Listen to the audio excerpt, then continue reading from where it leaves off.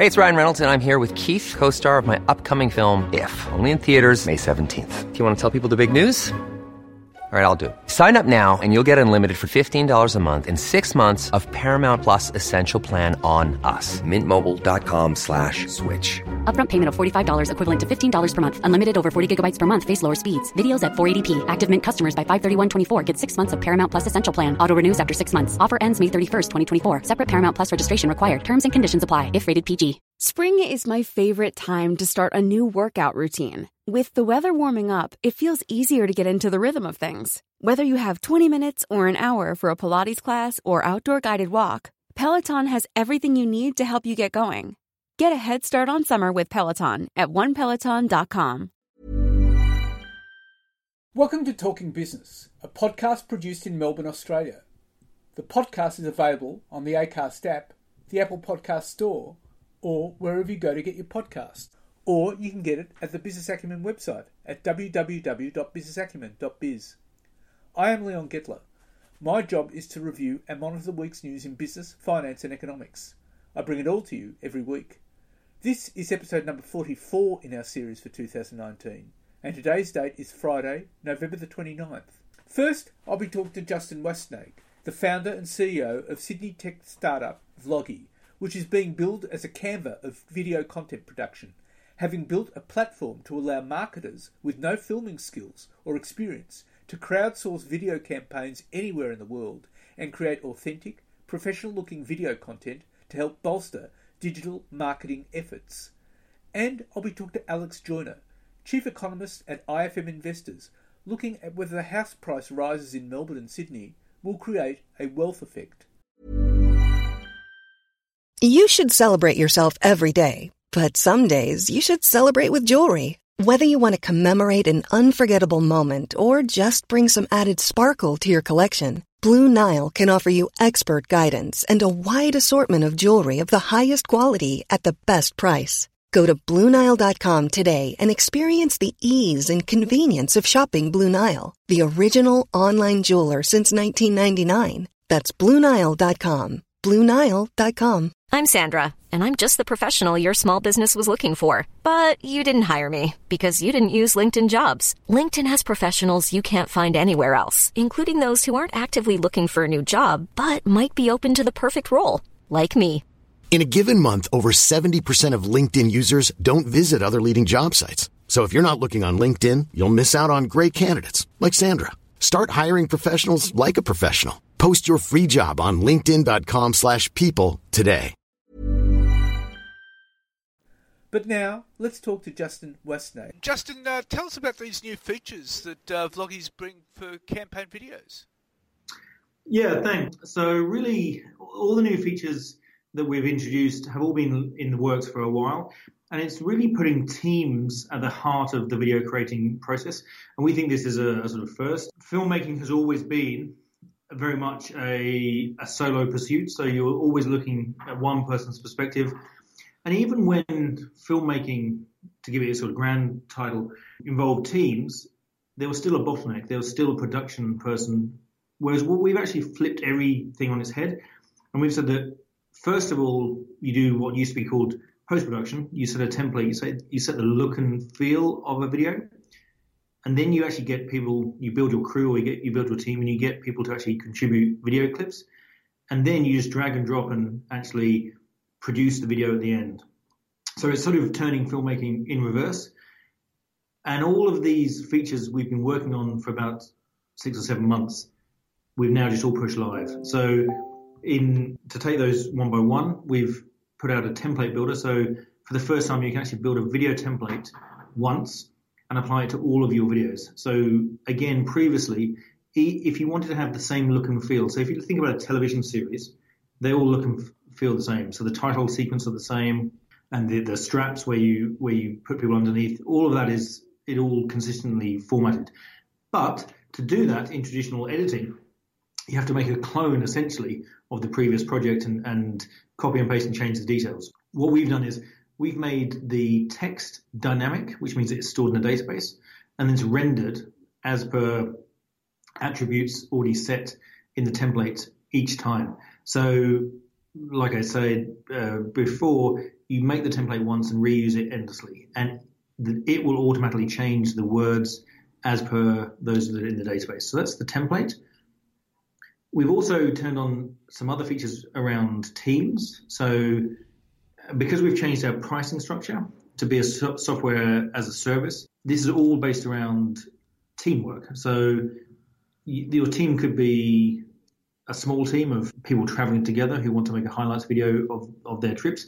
It could be large corporations wanting to harness community storytelling, or it could be somewhere in between. It could be a Facebook group with hundreds of engaged followers in their audience, and they need a way to easily get those people to contribute video.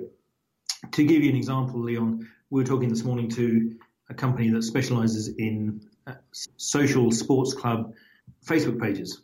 So they run Facebook pages on behalf of your local kids soccer club or I think they have rugby clubs as well. They already solicit pictures and match reviews from the parents who are members of those clubs. They've been looking for a way to actually get video in a unique place, as in a way for everyone to contribute video. And that's really what our Teams function does. It enables anyone who has a team, large or small, to have one central place where all their video clips go in. And from there, anybody with access rights can then pull those clips together into videos and download them for free in a template. Now, what's interesting with this crowdsourced model, if you like, is that you've actually got technology that allows a picker to pick the best contributions into a team project. Is that right? We do, yes. So the other bit of smart tech we've actually developed in-house is we've built an algorithm that will actually automatically pick the best 6 clips that are contributed into a crowdsourced project and make them into a 60-second buzz reel or highlights reel. Now, we've loaded that in, and that's now live, but it still depends really on the quality of the video put in. So it's kind of as good as it gets out. So it's there, and it's there for the first time. We think that automation, that's really where we're heading with this product, is ultimately we want to fully automate video production, and these are our first steps on that path. And in effect, this could work anywhere in the world where people have smartphones. Well, exactly. This was really the founding principle of Vloggy. Was today 2.2 billion people carry around with them a high-definition video camera in their pockets at all times because it's in their smartphone. And when we first developed this 2 years ago, we actually built technology into our app that actually made the quality better than the quality was at the time in the iPhone 6 and 7. We don't need that anymore because the quality of video now that's recorded natively through the camera of the latest smartphones is so superb that what we've done, we've actually created a way for people to pull those clips together. So you're right on that. And so in effect, you don't really need a video editor, do you? And post-production. Our platform will replace post-production for around 85% of use cases. So there are still many times, we don't really compete with high-end video production. There will always be a place for that. So if you're doing a very slick promotional video, you want to fine-tune exactly how it's edited. So we're not really replacing video editing, but we're augmenting it. And more importantly, there are 85% of companies and small groups who are not doing any video at all. So Facebook, you may know this, but Facebook intends to go 100% video by 2021. Now, there are 620 million Facebook pages out there, of which only 15% have any video content. So that's a lot of people who just can't afford, they either can't afford video or they find it too complex. So what we're doing is we're positioning very neatly in that market, saying to people, okay, so if you need video, but you already have an audience of committed followers, you can make video with our platform. It won't be as slick as, although our videos actually look really good, but it won't be as slick as paying $7,000, $8,000, $9,000, $10,000 for a video production company. But it will enable you to get fresh video content every single week, or maybe twice a week, which is relevant to your audience, but not only relevant, but made by your audience. So that's the niche we're filling. We're not really replacing video editing companies, but we're augmenting them. So Facebook groups is one core demographic, but the other problem that we're solving is that virtually everything that has a web page will also need a video. I say this because YouTube is now the second largest search engine after YouTube itself. What that means is that anyone under 30 instinctively searches for video on something, as we would, I'm assuming that, and I can't see you, but I'm assuming that you're the same sort of age as David and I, we would Google something and we would look at text and images and then maybe the video. Whereas anyone under 30 searches on YouTube and expects there to be everything. Now, the content on YouTube is still quite biased towards finished productions. So what we're doing is we're making a way for people to make video reviews of very tiny bits of very, very niche, ultra niche programming. So I'm doing a talk actually at the City of Sydney's Spark Festival on Saturday around why narrowcasting will replace broadcasting. And this is really the trends of the future. Ultra, ultra niche video programming. And this can only be done by dramatically reducing the cost of production, which is what we've done. And, of course, you have vloggers from everywhere helping you, don't you? Yes. I mean, we started out as a platform that would actually act as a two-sided marketplace. So we have vloggers from everywhere. And, in fact, I mean, just looking at what we've had in the last week, we've had people in Switzerland, in Singapore, Finland, United States, France, China. So there are people using this platform all over the world already. However, until we turned on the teams and the projects, which we've just turned on now, these people were just filming because it was a simple way to make captioned videos and pull them together. But we think teams and projects will really make the big difference. So if you imagine that rather than being a vlogger going on and filming sort of on spec, and there are people who are using it to document they're making travel journals and travel diaries with it. But if you go on and, Leon, do you have a hobby? Yes, yeah. What is it? Music. Okay, so music. So you'd be more likely to join a crew of vloggers that had a similar interest to yours about music, and say if you were, if there was a project to film a recital, say at a concert hall or street buskers or whatever it was, or cello players in the park, you would instinctively be more interested in joining that because you're already part of that community. And that's what these teams and projects features allow. It allows people with similar interests to group together to make content. So we were talking this morning to, I think I was saying this earlier, to a company that does sports pages for community sports groups, the Facebook pages for community sports groups.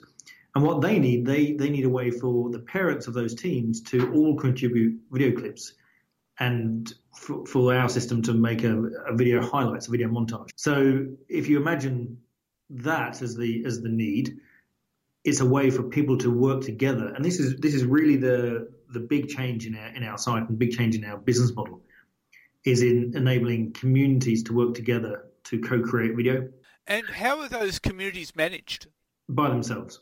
So just like anybody can start a Facebook group, anybody can create a team, anybody can be members of many teams, and then they invite other people. And there's a free tier as well. So if you're a very small group, you get to use the platform for free. Now, we expect people to move up to a paid tier. So basically, once you get above 10 people in your team, then you move into a paid tier. And then once you move into 500 people, you move into a premium tier. So you can kind of see that sort of business model. But for very small groups, they can absolutely, definitely use our platform for free and get 3 minutes of finished video made by their team members every month. Well, that's quite extraordinary, Justin, and so we'll be watching Vloggy very, very closely, and thank you very much for your time. Thank you. Thank you. And now let's talk to Alex Joyner. Alex Joyner, what is happening with house prices?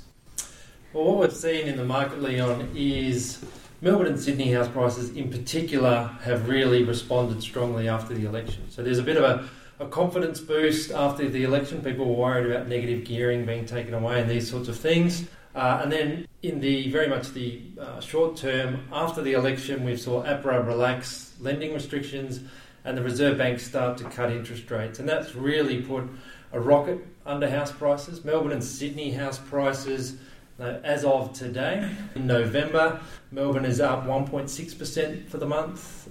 Sydney's up 2.2% for the month.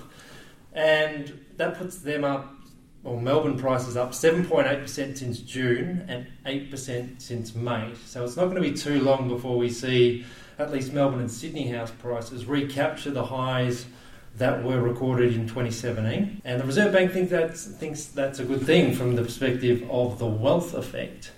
Now, we haven't seen that come through in retail sales at all at the moment, and we're hoping it will. Retail sales in motor vehicles is where we should see that. But the thing that I worry about is credit growth. And I think that, the Reserve Bank has admitted in its statement on monetary policy it has been surprised by the recovery in house prices and how aggressive it's been. And I think that this is threatening to translate into credit growth, and that's not something the Reserve Bank wants to see, because even though we had that decline in house prices of, say, 10 to 15%, we didn't have a decline in credit. And household debt to GDP is still running at 120%, and that is very, very high. It weighs on the consumer and creates risks down the track should we have an economic reversal. So that, in effect, also goes to the issues of no retail sales, no consumer confidence, etc., etc. That's right. So what we're seeing with households, and we saw this particularly with the low to middle income tax offset, is that households are very, very cautious at the moment. And what they're choosing to do, rather than go out and spend anything they save from interest rate cuts or indeed this tax offset, they're just putting that on their mortgage and paying that down more quickly, because the sector overall is being weighed down. It's not that we're talking Armageddon. It's not that we're talking that this is a systemic risk to the Australian economy. It just weighs on people. The BIS themselves have done research on this, and the RBA has followed suit and called it. The RBA has called it a debt overhang, and it's really just a highly indebted household sector that is more cautious than it would otherwise be because it's looking to deleverage. And that's the thing that weighs on retail sales, but it weighs particularly on that discretionary spend. People are still being squeezed on the non-discretionary side, so your bills, utilities, education and health expenses. And then, what that does is effectively squeeze out, going to restaurants, buying new clothes and this sort of thing. So, it's really that discretionary spend that we're seeing suffer in this environment. So, what of this wealth effect? Will it have a wealth effect at all? Well, the wealth effect is something that economists like to talk about. And the Reserve Bank has seemingly identified the wealth effect, but it's always been very, very difficult to differentiate the wealth effect from what we call the income effect. And that's just people getting a higher income. The income effect has always been the stronger effect. The wealth effect is just a feeling. It's a feeling of confidence that your largest asset is rising. Now, the thing that makes me sceptical about the impact of the wealth effect this time around is that households have seemingly twigged that lower interest rates are not necessarily a good thing. And we're seeing that reflected in consumer confidence that is trending lower. So I would suspect that the wealth effect would be very, very weak in an environment where consumers might think that their house price going up is a good thing, but their overall sentiment is quite low. They're not seeing their wages grow, and they're really not feeling like this is actually an all-in-all net good environment. So I think the wealth effect will be, this time round, disappointing. The other area that I think it'll be disappointing is the usual effect it has on the residential construction cycle. So usually what we see is if the Reserve Bank cuts rates and we see house prices start to rise, you usually see developers come back into the market. Now, I don't think we're going to see that this time around because developers are having a lot of trouble still getting finance. In Melbourne, there is still some demand in the new home space, but Sydney, there's much less demand. There's a lot more overhang in Sydney in the medium density space. Vacancy rates in Sydney are actually rising. So there's trouble getting finance, but it's also a question of, is there going to be enough demand to be putting on additional supply in that space? So I would argue that the answer would be no, and therefore we're not really going to see this upswing in dwelling investment that would add to growth, would add to jobs anytime soon. It's probably a 2021 story before we get to that. So no wealth effect and very little impact on the construction industry. That's right. And, the Reserve Bank's put a lot of store, particularly in the wealth effect, to be the thing that drives consumer spending higher. Consumer spending in the economy has been weak in real terms. We've seen that in the GDP numbers, and we're likely going to see it again in the third quarter GDP numbers that come out in the first week of December. The indications so far are not good. So we get an indication of the volumes of retail sales in the September quarter retail sales report. And what we saw there was a negative 0.1%, a decline in retail volumes. And that's going to detract from real GDP growth. And the reason that that's surprising is that what economists thought was the low to middle income tax offset was going to be spent in that quarter, because a lot of people did their tax return early, and that was in an effort to get that income, and we thought to spend it. But that hasn't occurred, at least in the retail space. What we don't know going into the GDP numbers is what households spent on the services side. Now, it might be the case that households have been very cautious on retail spending, and that's why we saw the decline, and they've spent all that money on the services side of their spending. That remains to be seen. We'll see that in the GDP. That is an upside risk, I guess, for the GDP numbers that we'll see in the first week of December. But all in all, we're sort of still heading into that report with an expectation that the consumer will only add very, very modestly to growth. So what's your projection for the forthcoming GDP numbers? Right now I sit at 0.6% quarter on quarter, and that would give us 1.8% year on year. Now that's sort of coming off the back of the deceleration we saw to 1.4% in the second quarter. And what we're seeing here is to date, that probably soft household sector, but a little bit of a tailwind from net exports. We've seen that in the data already, so that's probably going to amount to 0.2 percentage points. And what we're really seeing, and this is the story of the national accounts so far this year, is that it's the public sector that has been adding to growth. And that's been in spending, and that's also been on the infrastructure side, so the investment side. So it's really been the public sector adding to growth. Now, while that's a good thing in the near term, it's not a sustainable thing. And the problem that I have with the national accounts is that the private sector is actually contracting. 3 out of the last 4 quarters of private demand, what economists call private demand, have been negative. Only slightly negative, but they have still been negative. And where you would like to see monetary policy getting traction is in that private sector.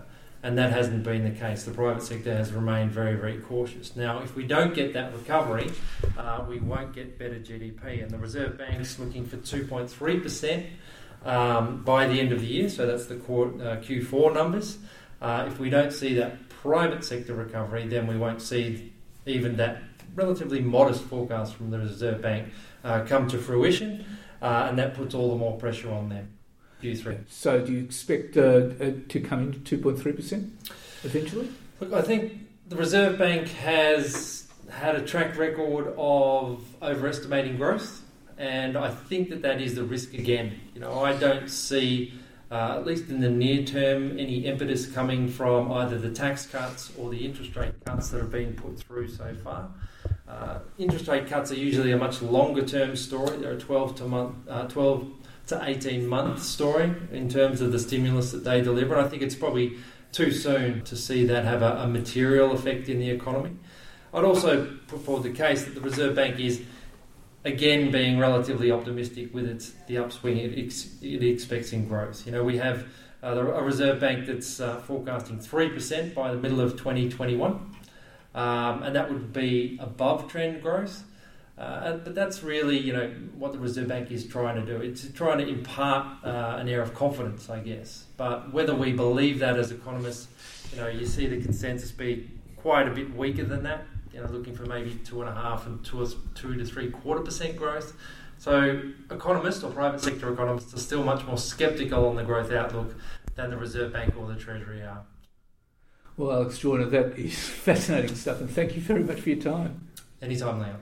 So what's happening in the news? Well, President Donald Trump declared that talks with China on the first phase of a trade deal were near completion after negotiators from both sides spoke by phone, signalling progress on an accord in the works for nearly 2 years. We're in the final throes of a very important deal, Trump told reporters at the White House. It's going very well. Trump announced on October the 11th that he had reached the outlines of a substantial but partial deal that would see China ramp up purchases of US farm goods, make new commitments to protect US intellectual property, refrain from manipulating its currency, and further open its financial sector to foreign investors. Since then, the two sides have been wrangling over how to put the deal on paper and what tariffs the US will drop in exchange. The negotiations have been complicated by strong support in the US for pro-democracy demonstrators in Hong Kong and China's suspicions that the US is feeding unrest in the territory.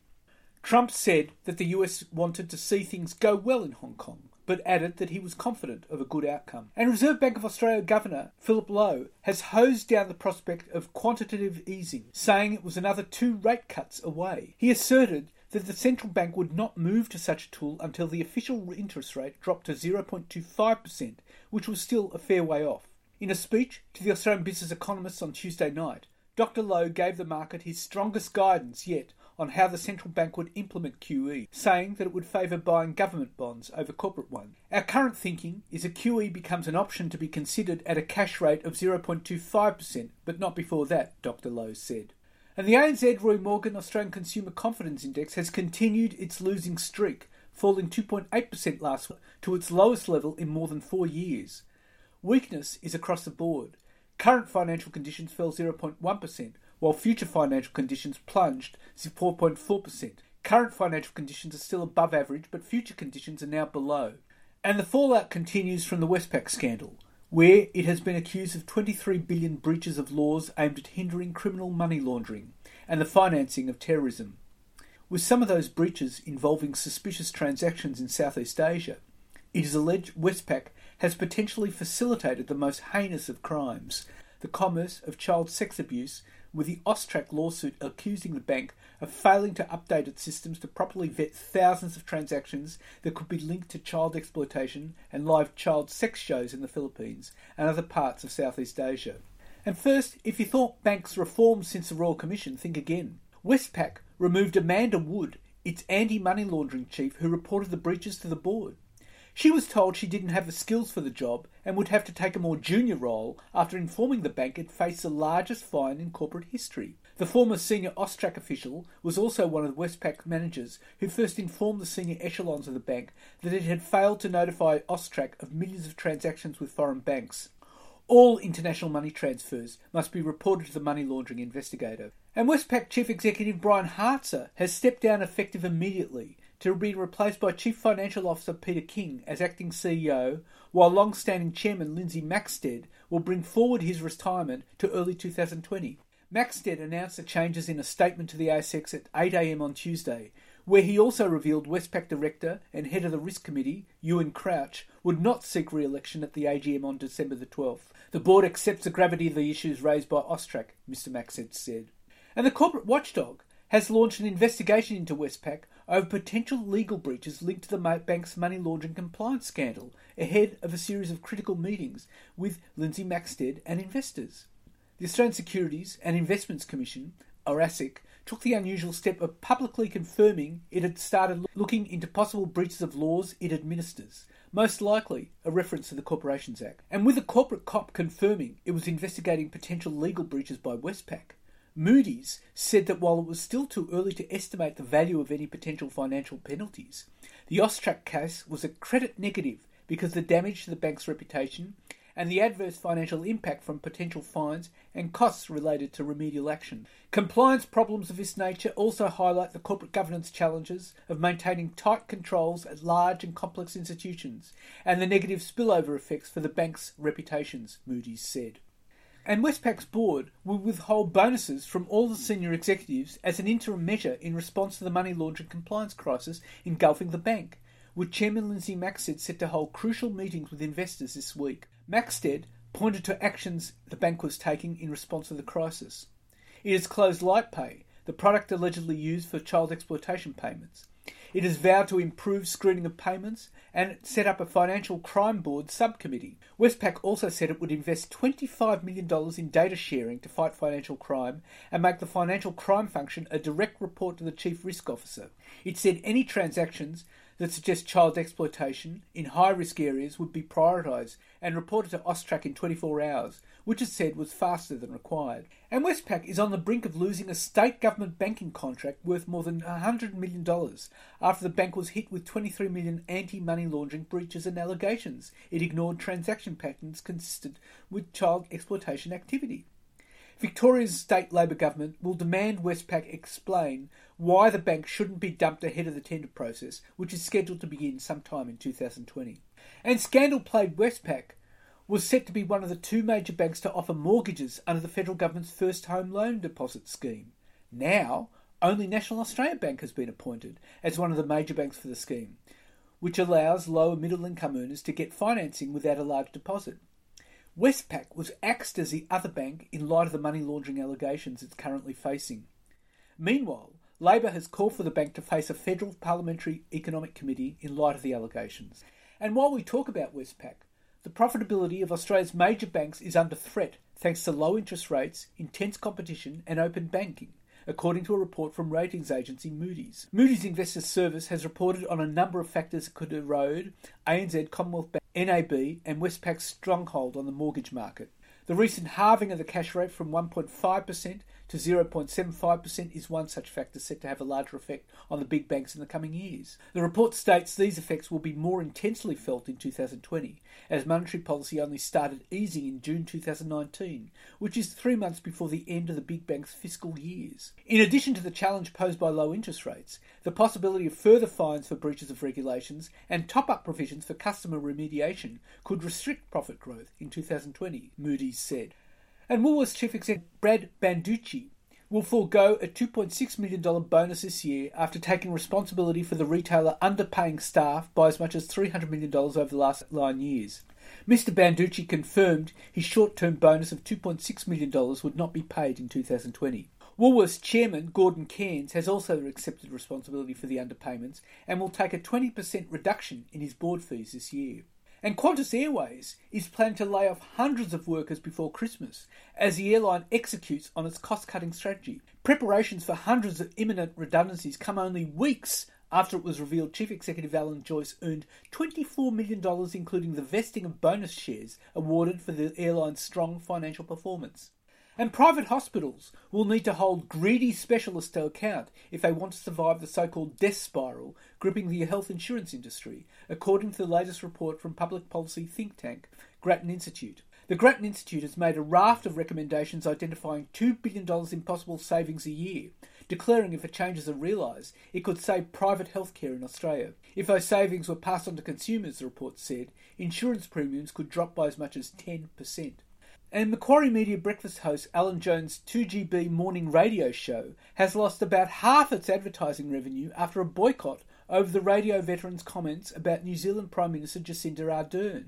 Mr Jones has faced a commercial backlash since he made comments in August that Ms Ardern should be given backhanders and have a sock shoved down her throat. Despite Mr Jones apologising on air, brands have continued to abandon his top-rating show that typically brings in $12 million a year and is worth under 10% of the network's revenue. And more than 7% of existing jobs in the Australian workforce stand to be displaced by technology advances in the next decade, and the country is short of the skills required to do the new roles that will replace them, according to a new report conducted by respected global forecasting firm Oxford Economics. The new study, commissioned by tech giant Cisco, found that 630 roles are set to be lost, with construction, utilities and manufacturing facing the most disruption. These sectors are predicted to suffer from an 8.4%, 7.5% and 5.5% net reduction in jobs respectively. At the other end of the spectrum to the job losses predicted, the healthcare sector is tipped to be the most resilient to automation and other tech-led job losses. It was found to be the biggest job creator over the next 10 years, with a 7.4% increase in the number of jobs in the industry, driven by an ageing population and higher consumer spending, that would likely outstrip any disruption caused by new technologies. Other sectors set to gain jobs, according to the study, included hotels and restaurants, which will experience a 4.2% employment jump, and finance insurance, in which the number of jobs will increase by 5.5%. In some sectors, the impact of technological disruption is already being felt. Earlier this year, Telstra announced it would axe a quarter of its contractors over 2 years as part of its shift to reduce reliance on call centre staff and automate its customer service systems. The big banks have also been cutting back on customer service staff as more people access service via their mobile phones, and the need for branches has been reduced. And Rio Tinto's penchant for partnerships with some of the world's biggest companies has resurfaced, with the miner and technology giant Amazon working together to boost young Australian skills in science, technology, engineering and maths, or STEM. Rio has invited education providers to bid for funding grants to develop programs aimed at enhancing the STEM skills of school students. The mining giant will fund $10 million worth of programs, with the successful bidders to be chosen by an advisory board of business and education leaders. Amazon's cloud computing division, known as Amazon Web Services, will assist the successful bidders to develop and expand their ideas, along with small business advisory firm Blue Chili. The funding grants are the latest initiative from big business to improve the quality of STEM skills in the Australian workforce. Boosting STEM in Australia is a particular focus for Rio, which was one of Australia's earliest and biggest adopters of autonomous machines, robotics and data science. And a Chinese dairy conglomerate has scooped up a trove of seminal Australian dairy brands, including Big M, Dairy Farmers, Pura and Farmers Union. Under the arrangement, the China Mengniu Dairy Company will forecast $600 million for Lion's dairy and drinks business, which is currently owned by Japan's Kirin Group. Berry, Daily Juice and Juice Brothers are also included in the deal, which must be approved by government regulators. Regulators recently rubber-stamped the same Chinese group's $1.5 billion acquisition of Bellamy's organic infant formula. And Canadian convenience giant Couche-Tard has made an $8.6 billion takeover for struggling Australian petrol group retailer Caltex. The Canadian group's friendly all-cash takeover would derail the service station IPO that Caltex announced only on Monday. Caltex has confirmed to the market that it had received an unsolicited, conditional, confidential, non-binding and indicative proposal from the Laval-based firm that operates 5,000 stores across Canada, the United States, Europe, Mexico, Japan, China and Indonesia. Couche-Tard's offer would see it acquire all of Caltex's shares by way of a scheme of arrangement at an indicative price of $34.50 cash per share, less any dividends declared by Caltex. Caltex has been busy this year, shoring up its convenience and petrol business as it grapples with a significant downturn in profit margin. It announced on Monday it will offload a half stake in 250 service stations around Australia into a $1.1 billion listed property trust. Caltex said it was planning the initial public offering, or IPO, in the first half of 2020 for the 49% stake in the fuel and convenience stations after a wide-ranging review of its 500-strong retail network. It will retain a majority 51% interest in the 250 sites and enter into long-term lease agreements for each service station. Caltex will pay the new real estate trust up to $100 million rent in the first year. The rationalisation of the group's convenience network will see it put 50 non-core fuel outlets, mainly in prime inner-city locations across the country, up for sale for an estimated $240 million. But the Canadian bid has cemented suspicions in the market that the service station IPO was a defensive tactic by Caltex, which has been under pressure to unlock value from its portfolio, including its $834 million pile of franking credits. And fintech payments juggernaut Afterpay breached anti-money laundering laws because it initially received bad legal advice about how to comply from an unnamed law firm, an independent auditors found. The audit found Afterpay was in breach because an unnamed top-tier law firm incorrectly decided the buy now, pay later company was not providing loans to consumers but providing factoring or financing services to merchants. The incorrect designation meant Afterpay's anti-money laundering controls focused on merchants selling goods rather than the individual consumers that use Afterpay to finance and pay for goods. And that's it for this week. And next week I'll be interviewing Stefan Rust, CEO of Bitcoin.com. And I'll be talking to Rabobank economist Michael Every on how the prospect of a meaningful US-China trade deal is looking less and less likely. And of course I'll be bringing all the week's news. In the meantime, you can find me on Twitter at TalkingBizBizz, on Facebook and on LinkedIn. And if you want, leave a comment. Have a great week, take care, be good, and looking forward to bringing Talking Business next week. Hi, this is Craig Robinson from Ways to Win, and support for this podcast comes from Invesco QQQ, the official ETF of the NCAA. Invesco QQQ is proud to sponsor this episode, and even prouder to provide access to innovation for the last 25 years. Basketball has had innovations over the years, too. We're seeing the game played in new ways every day. Learn more at Invesco.com/QQQ. Let's rethink possibility. Invesco Distributors, Inc. Hey, folks, I'm Mark Maron from the WTF Podcast, and this episode is brought to you by Kleenex Ultra Soft Tissues, your ally to help tackle your allergy symptoms this season. I love the change of seasons, but nobody loves pollen and all those other things floating in the air that make you sneeze during this nice weather. Kleenex Ultra Soft Tissues are hypoallergenic and allergist approved, so fight back against watery eyes and runny noses without worrying about irritating your skin. For this allergy season, grab Kleenex and face allergies head on.